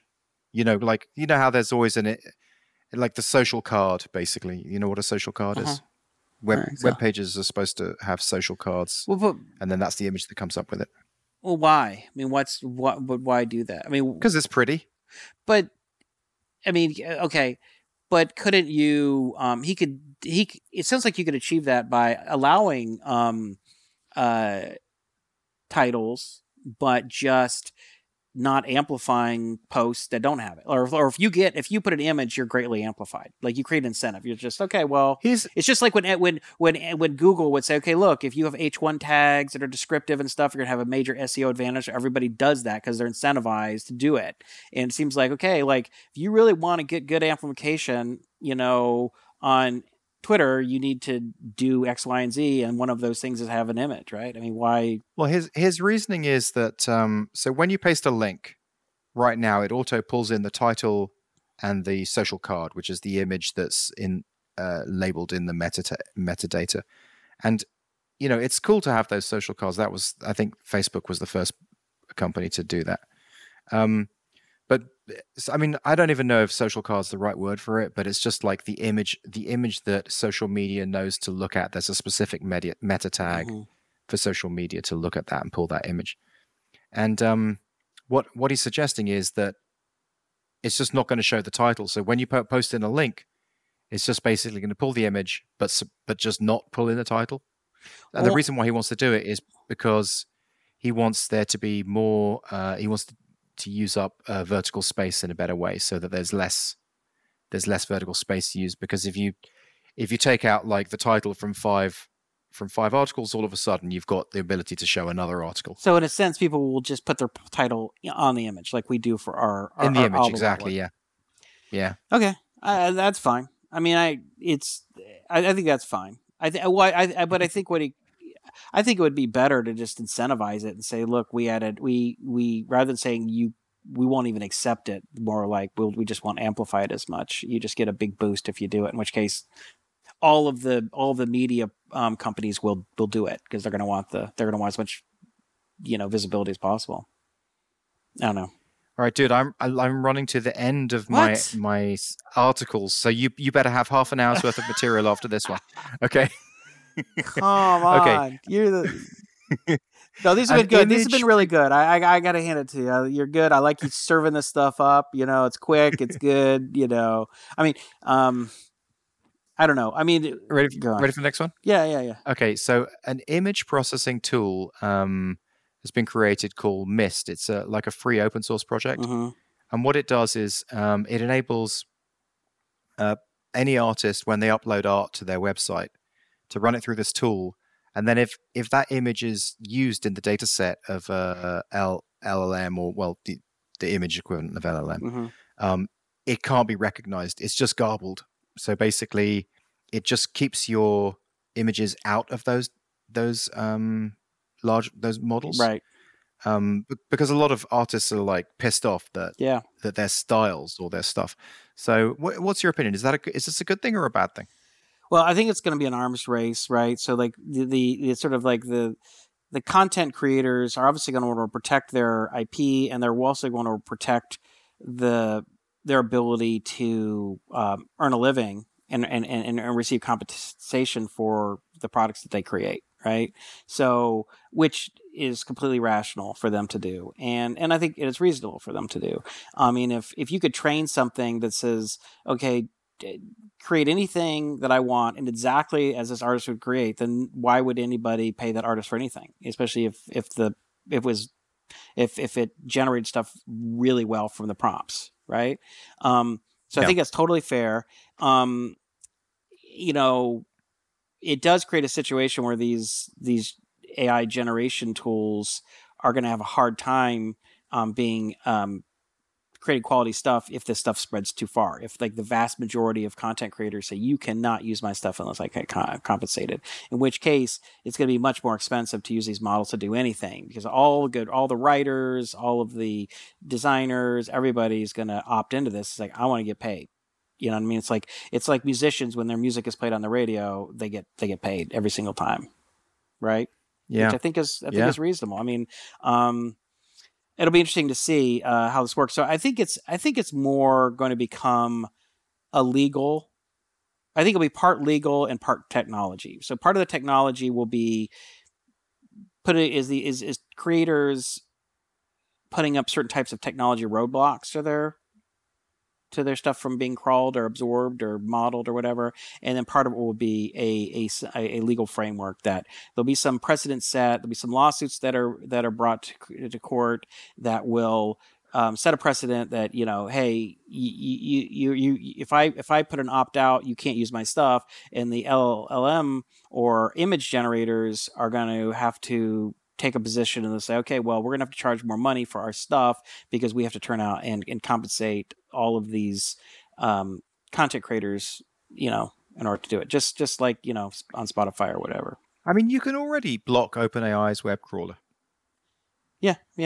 You can, they let you put up a robot, in the robots. Yeah. Well, I think I think it's this more of this is going to happen. I mean, it's just going to take time for this kind of to reach some equilibrium. Right now, people are just trying to understand what's going on and how much it is or is not impacting their ability to make a living. I mean, it could be the kind of thing where it's sort of counterintuitive, where it's like, yeah, we have all of these image generation stuff that allows people to create all this cool image, but to have something truly unique or truly great, you need to talk to a real artist, and the artist charges money. But maybe for some reason, it just drives more awareness of who these really good artists are, these good writers, and the people who with resources, companies that want high quality, unique stuff, pay more money because they can actually find these people now more easily because of the image generation tools give attribution. I don't know. We've seen stuff like that happen before, like these counterintuitive things happen like that.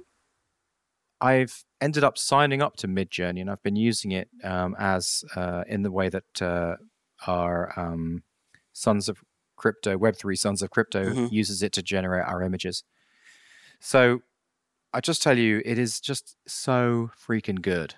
Yeah. It is just insane, the capabilities that you get when you use the Midjourney, and it's just like a superpower, Yeah. What do you use it for? What do you use it for? Well, I'm currently using it for a secret project that I don't want to tell you about. But let me just tell you what you could use it for. What you could use it for is to just create, like you could kind of pick an artwork style that you were going to use on your website, and you could just create the exact perfect drawings or illustrations or photos that you wanted that matched your branding style for Math Academy, and just quickly, without having to hunt around, just create these amazing images that are just right. So, okay. So, can I create really clean line art type images? Like not pictures, not the kind of stuff that's for the artwork, but like very sort of minimalistic, the kind of, I don't know, the kind of stuff that maybe Google would do. You'd have these little image, whatever. I mean, can you do stuff like that? Yes, you can. You just have to hunt around online. But you can, but you have to hunt around online to find someone who wanted to do it and found the prompt, because there's like this iterative process. It's like how Sons of Crypto found our style by sort of using 80s comic, and he's got a couple of other things there. There's a few different dash keyword, which is like a switch, like a command line switch. So there's a few different ones of those that you need to use along with the styling. So for example, with our artwork, Sons of Crypto doesn't just say 80s comic. He says, let me try and find it. I'm not sure I'm going to be able to find it quick, but it's wait, where is it? Oh yeah, here we go. No, I don't have it. But it's like dash like 80. Like I can't even. But anyway, it's just some kind of keyword that also sets that there's no shading and that it's kind of cartoon style and that kind of stuff. But yes, you would be able to find something. Yes, for sure. And then once you do, you just type in your keywords of what you want it to show. Right. Yeah. Right. So that'll be interesting. I'm going to play with it. So there's Midjourney, but what are the other? There's like a handful of these different tools, right? And Midjourney is not the only one. What are the other big ones? I used obviously the DALL-E from OpenAI, right. But it's Midjourney is 100x better than DALL-E. Is it really?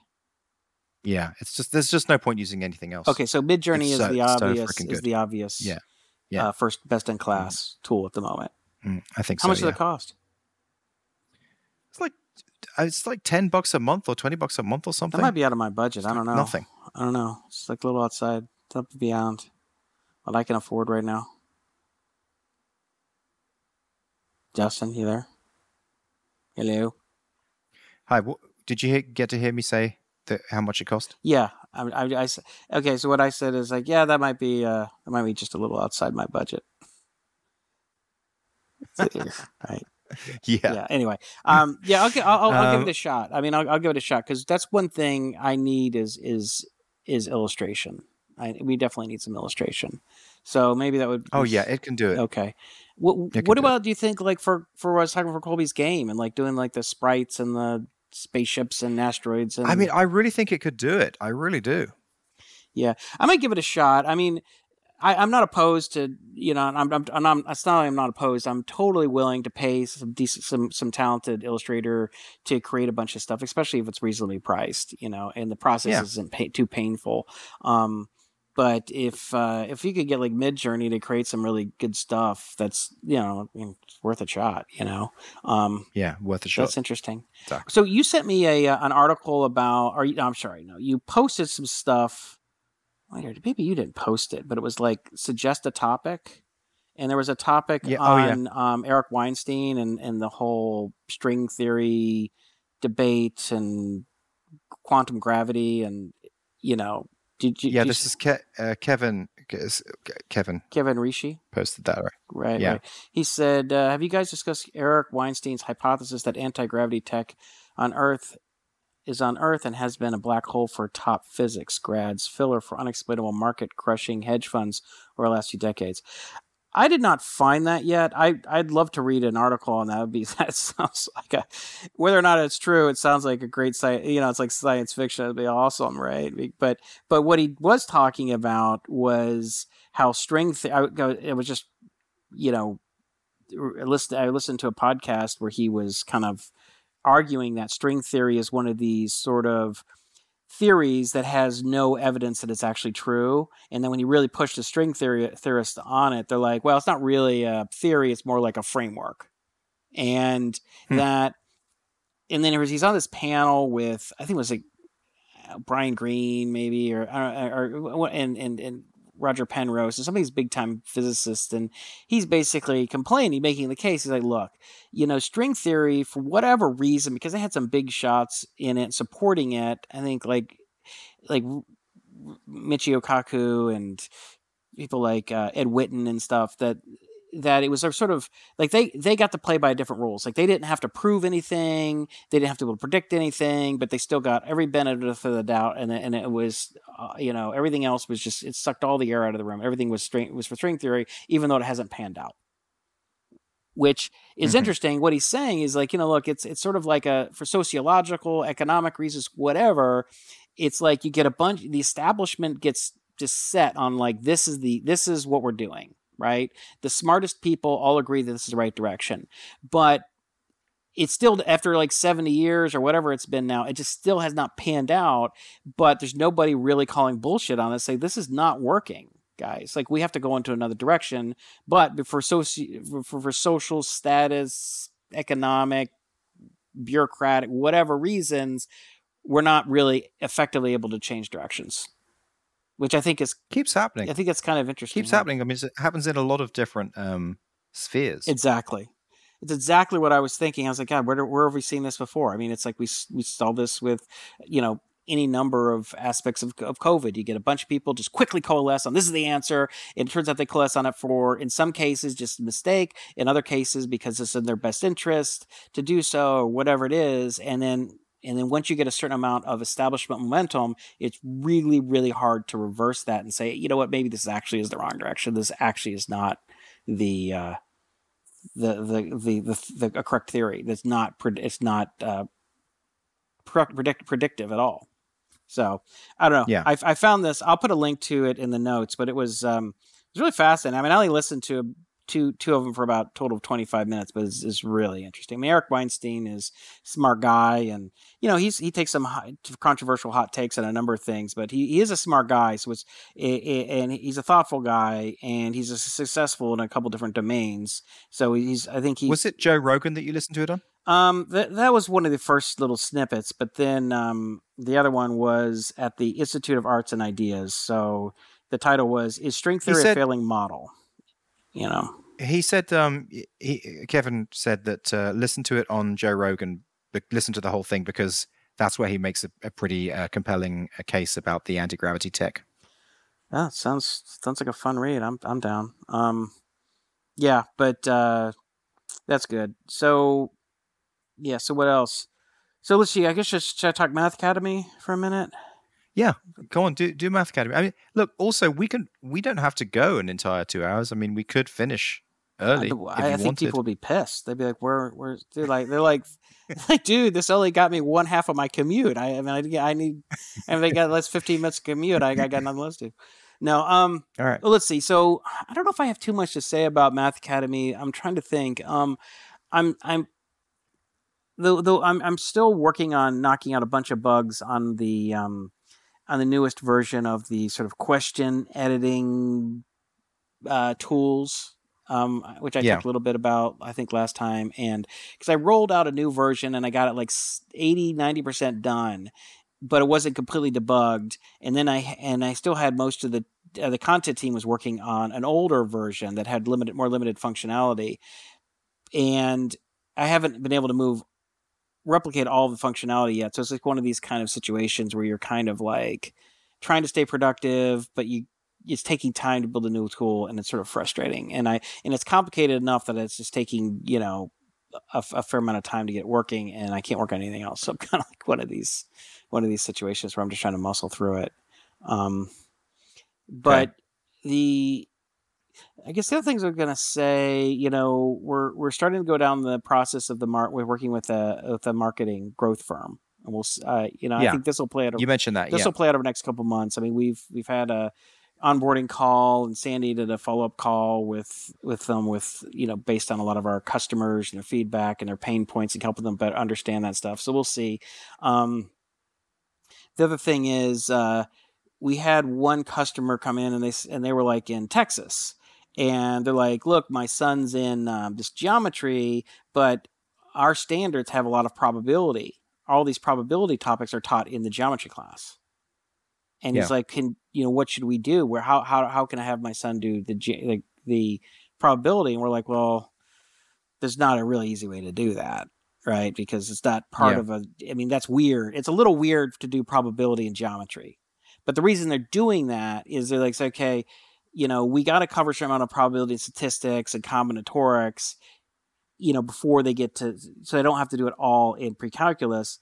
So, but where do you stick it? Do you stick it in algebra 2? Do you stick it in geometry? And then probably their answer is we put it in some of it, a good chunk of it in geometry, because geometry, you can really get most of it done in like half a year. I mean, you could spend the year doing all geometry, but a lot of it is not super useful, and it's maybe not nearly, at least it's not as useful as learning things like probability and statistics. So they just jam it in there for just a place to put it. For expediency. We got to do it somewhere. Might as well do geometry. And so I'm thinking, okay, what we need to do is we need to be able to create different versions of a course based on a locale. So we could have like an Algebra 1 course for Texas and for California and for Illinois and for New York and for Florida and for New Zealand, whatever, and the same for all these courses.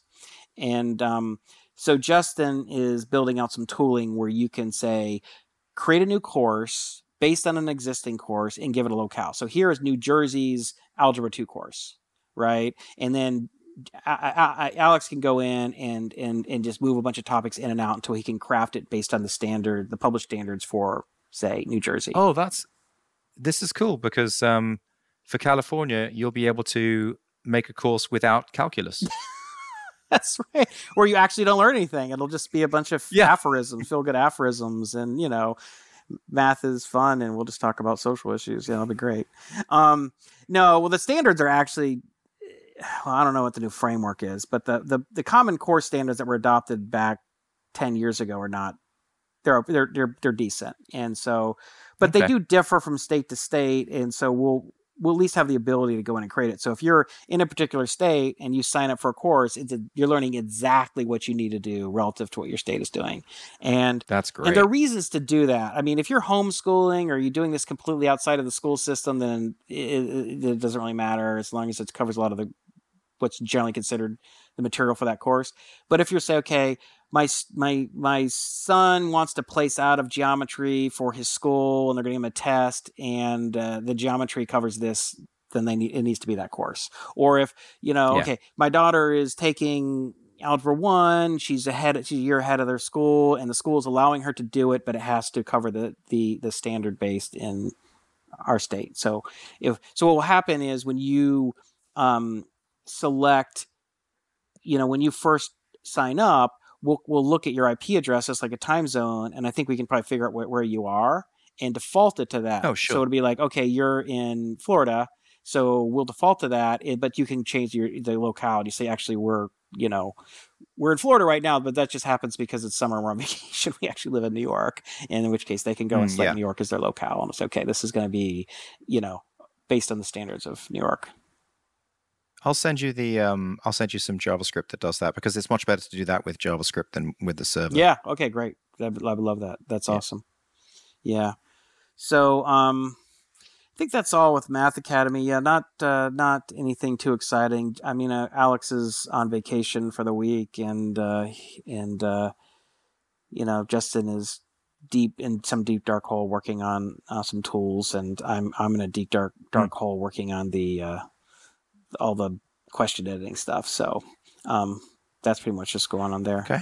You want to talk cool. TV shows or movies? Anything? You watching anything? Well, because you know what, I guess that's one thing that's another thing that I've been dieting on is TV, because like now that I'm going to bed at 10, because that was prime watching time between 10 and 12. Right. So I've kind of given that up. I've given that up to get up early. I think that's a good trade. Well, are you what do you do? Do you listen to anything? Do you listen to music or listen to podcasts when you're jogging? What do you do? No, I just listen to music. I just listen to my standard coding Midnight Coder playlist.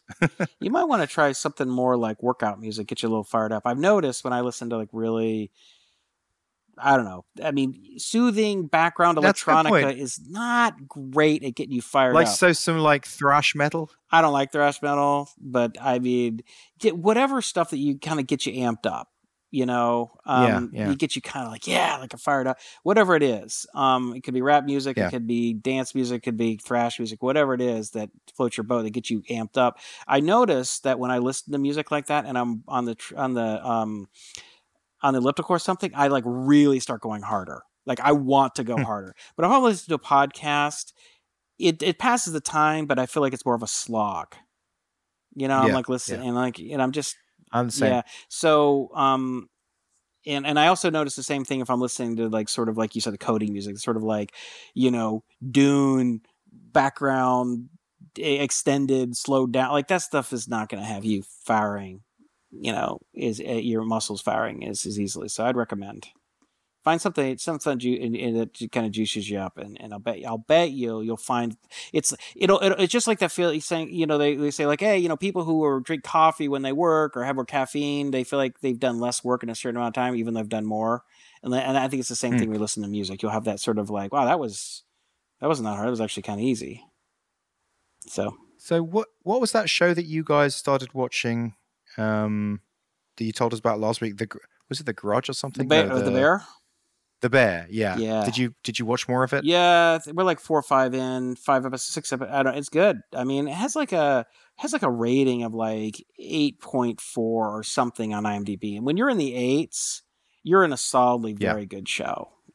7s is usually good. 7s, if you get in the high 7s, that's a good show. I mean, like you would, like The Silo would be like a 7.4. Like it's a good show, right? It's not a great show. Yeah. You're not going to go, oh my God, you got to watch Silo. You're going to be like, yeah, it's good. Yeah, it's a good show. 8 is like, it's pretty good. At 8s, typically it's like, that's the one you're going to be telling other people to watch. So you got to watch this. 9s are like best of all time. It's The Godfather. It's Breaking Bad. It's, whatever. Those are the truly great shows. So yeah, The Bear is good. I recommend that's on Hulu. That's sort of like my top pick. When I think of shows that I've watched recently that I just would stick with me, that would be one of them.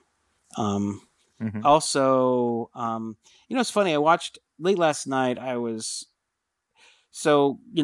said, Sandy's visiting her parents for a couple days, and so we watched like sort of with the kids. I said, all right. I was asking Sandy what we should watch. I said, she's like, she's looking for something lighthearted, and she's like, here's a rom-com. I think Ariel will like it because it's in Italy, and she's obsessed with Italy right now. So we watched this old like rom-com called When in Rome with Kristen Bell, if you know who she is. And I do, yeah, I really like it. Yeah, she does a good job. She's very charismatic. I mean, she's funny, and so that was pretty good. I mean, it was good. It was cute, right? And but then last night I was trying to figure out. I was just kind of finding some of the background, and sometimes you just go on some random search on like Netflix or Amazon, and it'll just be like hundreds of movies you've never even heard of. You're like, I have no idea what these probably all suck. And this one was called Zoe, and it was with Ewan McGregor, right?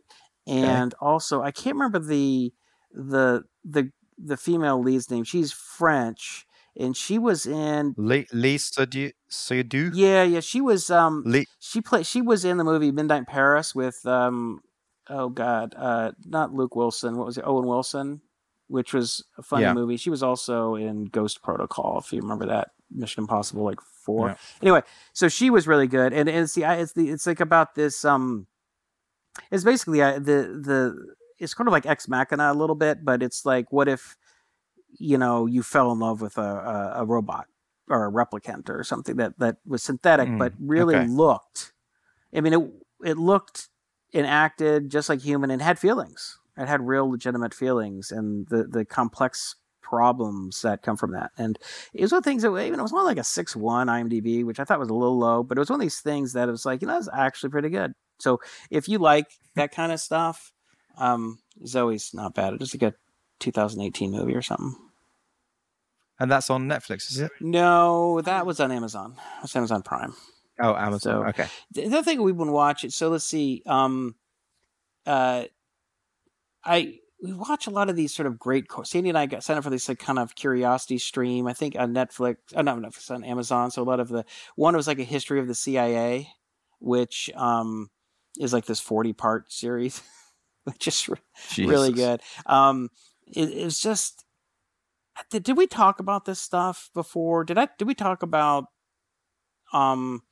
Sandy read a book recently about the MK about the Manson murders and Manson and MK Ultra and all that crap. Did we talk about that? No, I'll save that for another show because it's a little complex, but it's really interesting it's funny because when you start, when you know what the CIA was doing, and was it Sid Gottfried who was running MK Ultra and some of this other stuff in the 60s and 70s in the CIA, and a lot of stuff has come out in FOIA documents, so it's well documented at this point, and you see how it's touched a lot of these people, like for instance Ted Kaczynski, the Unabomber, was put through this ridiculous MK Ultra experiment when he was in college, and he started Harvard when he was like 15. So he was already kind of socially, I don't know, not very socially well adjusted, and there's an argument to be made that MK Ultra could have been the thing that really fucked him up, and of course, nobody ever talked about the Unabomber was just this crazy guy who came out of nowhere, but nobody said that, he was this brilliant young mathematician, was at the University of Michigan, who just kind of lost it, went off grid, and then kind of lost it and became the Unabomber. There's been no attribution laid at, or accountability said, hey, this MK Ultra thing was going on at Harvard. But it turned out that the MK Ultra was not just at Harvard, it was at a ton of universities. And they were experimenting on tons of students with this sort of it was sort of like experiments of sort of brainwashing, and combined with giving these students acid and stuff. And it turns out that Manson, it's quite possible he was going into the free clinic that was in Haight-Ashbury, was run by Berkeley, and which was in this. I think the scientist was receiving for a decade or more, was receiving a ton of funding from through the MK Ultra project, and that's a whole nother rabbit hole. So FBI is like responsible for like CIA is responsible for at least 3 of this century's most important. Could be terrible people. Probably a lot more than that. But it was so funny. So Sandy read this book on I can't remember what it's called, Chaos. It was like this really in-depth book on the Manson murders, right? And Sandy reads like she reads it at super speed. So she read this gigantic book in like 3 or 4 days. And so she's like, oh, this is an amazing book. And she's like, this guy's been researching this thing for like 30 years and he doesn't really come to a conclusion, but he does bring up some things that, this is all supported. This is all by FOIA documents. And, and there's a lot of really compelling, it makes a compelling case that this could be the situation. The sort of intersection between Manson and why he kept getting in trouble and never got, didn't violate probation, didn't get sent back to prison, was doing all these things, and the fact that he was going to free clinic and he was getting a ton of this, a ton of free acid, the LSD, which he was able to give to all these people. Like, how did he have access to this? And why was always a free clinic? And why was this free clinic ultimately funded by MKUltra and all this stuff? And it was funny because we Sadie and I have watched a bunch of this history of the CIA by one of these, professors who specializes in this thing, right? This is pretty like mainstream, historian type stuff, and without any axe to grind one way or the other. And you hear about Sid Gottlieb and MKUltra and all this stuff, and it's so funny. Then Sadie reads this thing, and she's like, "Oh my god!" She's like, "Okay, let me tell you." And she goes through it, and we were actually driving. It was like a Sunday night. We were driving to go pick up some some Chinese food, and I turned around and go, "You're starting to sound like me." I know, right? That's what I was thinking. The same thing. You're starting to see, like, oh my god, I know now you sound like me. You see how I feel? I like do all this research, and then you look at me like I'm off my rocker, and I'm like, no, seriously, like this is all legitimate FOIA. It just pisses you off the more you dig. Like that's the reason why it's better to be an ostrich and just put your head in the sand, because if you do dig, you just find things you don't want to see. Yeah, things are worse than you think. We know less than we think. Things are more manipulated, and I mean it's crazy. And it's funny because so much stuff has legitimately come up in recent years about particular relation. We'll just use a lab leak thing as just Exhibit A, but there's been so many things that have just been pretty much proven that was manipulated and lied about and obfuscated and all this kind of crap. And you're just like, after this happens enough times, you're just like, well, screw it, man. Like this stuff is it's so hard to believe anything, especially if it all plays into some kind of somebody's agenda. It's crazy. Maybe that's where every podcast has to go. Like I was just thinking, like No Agenda has gone so deep into this stuff, but maybe the reason why they're so deep into it is because they were already seasoned industry professionals who saw behind the industry, the media industry. And that's what they call themselves, like the media hit show or whatever. But maybe it's just like, this is just where every podcast has to go. because it's like, well, someone's got to say it. All this shit's happening. Yeah, we're being hoodwinked. Well, the thing is kind of interesting, and like the thing I've said before is that the mainstream media, particularly like CNN, MSNBC, and Fox, they are, for all intents and purposes, each one, the MSNBC and CNN are essentially the communications department for the Democratic National Committee, and Fox is the communications department for the Republican National Committee. That's just and the reason I know this is because I spend an hour or half hour more every day on an elliptical with all three stations, one stacked up right in front of me, and I'm just switching eyes back and forth of what they're talking about and what they're not talking about, and it's pretty much unbelievable. They are just pure propaganda from their perspective. The whole thing. There's no semblance of like, here's the news, here's what happened. They are pushing, and each one is pushing an agenda. And so I think then what's happening is, and I always look around at all the other people and all the cardio, because all the cardio machines are facing this. Nobody is looking at the TVs. They are all looking down and at their own phones or tablets or something. Right? Nobody gives a shit. I mean, ever. I mean, because I'll be constantly like scanning back. Is anybody watching this? Because I'm just my own character. Because I'm anticipating that we're having a conversation about this. And I'm like, nobody cares. Nobody's watching this stuff. And then the numbers on CNN and MSC in particular have just crashed. And like they don't have any viewership. Like they have, I bet you, like in the hundreds of thousands of views are watching this. Whereas like there's a ton of YouTube shows that have, get 5 million views, right? Like Joe Rogan has like 10x CNN or something like that. I mean, Tucker Carlson did his Trump thing on Twitter. Let me just. I want to. How much views did that get? Tucker Carlson Trump. Crap. Why is it not coming up in search? That's weird. 230 million views.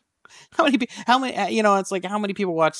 I mean, that is just like, those numbers are orders of magnitude bigger than CNN primetime or MSNBC or even Fox.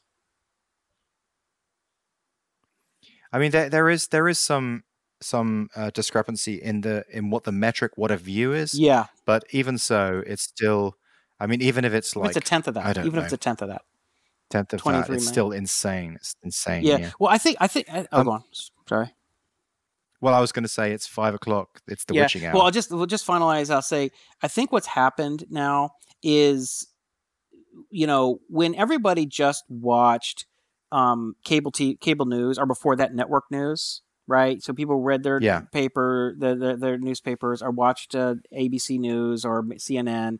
Then it was easy for the establishment, however that you want to define that, to essentially control or influence the narrative. Like, we do not talk about these things. These are the things that are talked about, right? And but now that viewership has fallen off, and so many people are like either going down a partisan rabbit hole. They're like, I only watch, I only read the Jacobian or Newsmax or whatever, or any number of different podcast interviews. That's why there's so much pressure for all the censorship that's starting to happen, because that's the only way to you can attempt to control the narrative, right? Because nobody's watching CNN anymore. So you can't, or ABC News, nobody gives a crap except for people. The only people watching are people who are over 60 and the boomer generation, which will be dying out over the next 10 to 20 years. Everybody else is watching, Russell Brand or Tucker or, Rogan or, whoever. And so I think that's, and we can get more into that, but there's been a ton of push for different types of, censorship, which of course they call it, fighting disinformation or misinformation, which in reality just means, you're saying things that are counter to the narrative that we're pushing. Yeah. But that's a whole other thing. But that's my observation. So it's going to be very interesting to see how this plays out over the next 10 to 20 years as we have this long tail of media news consumption where very few people watch mainstream news anymore. So, anyway, so you're done. You got to go, right? I got to go. All right. That's a wrap. We're out.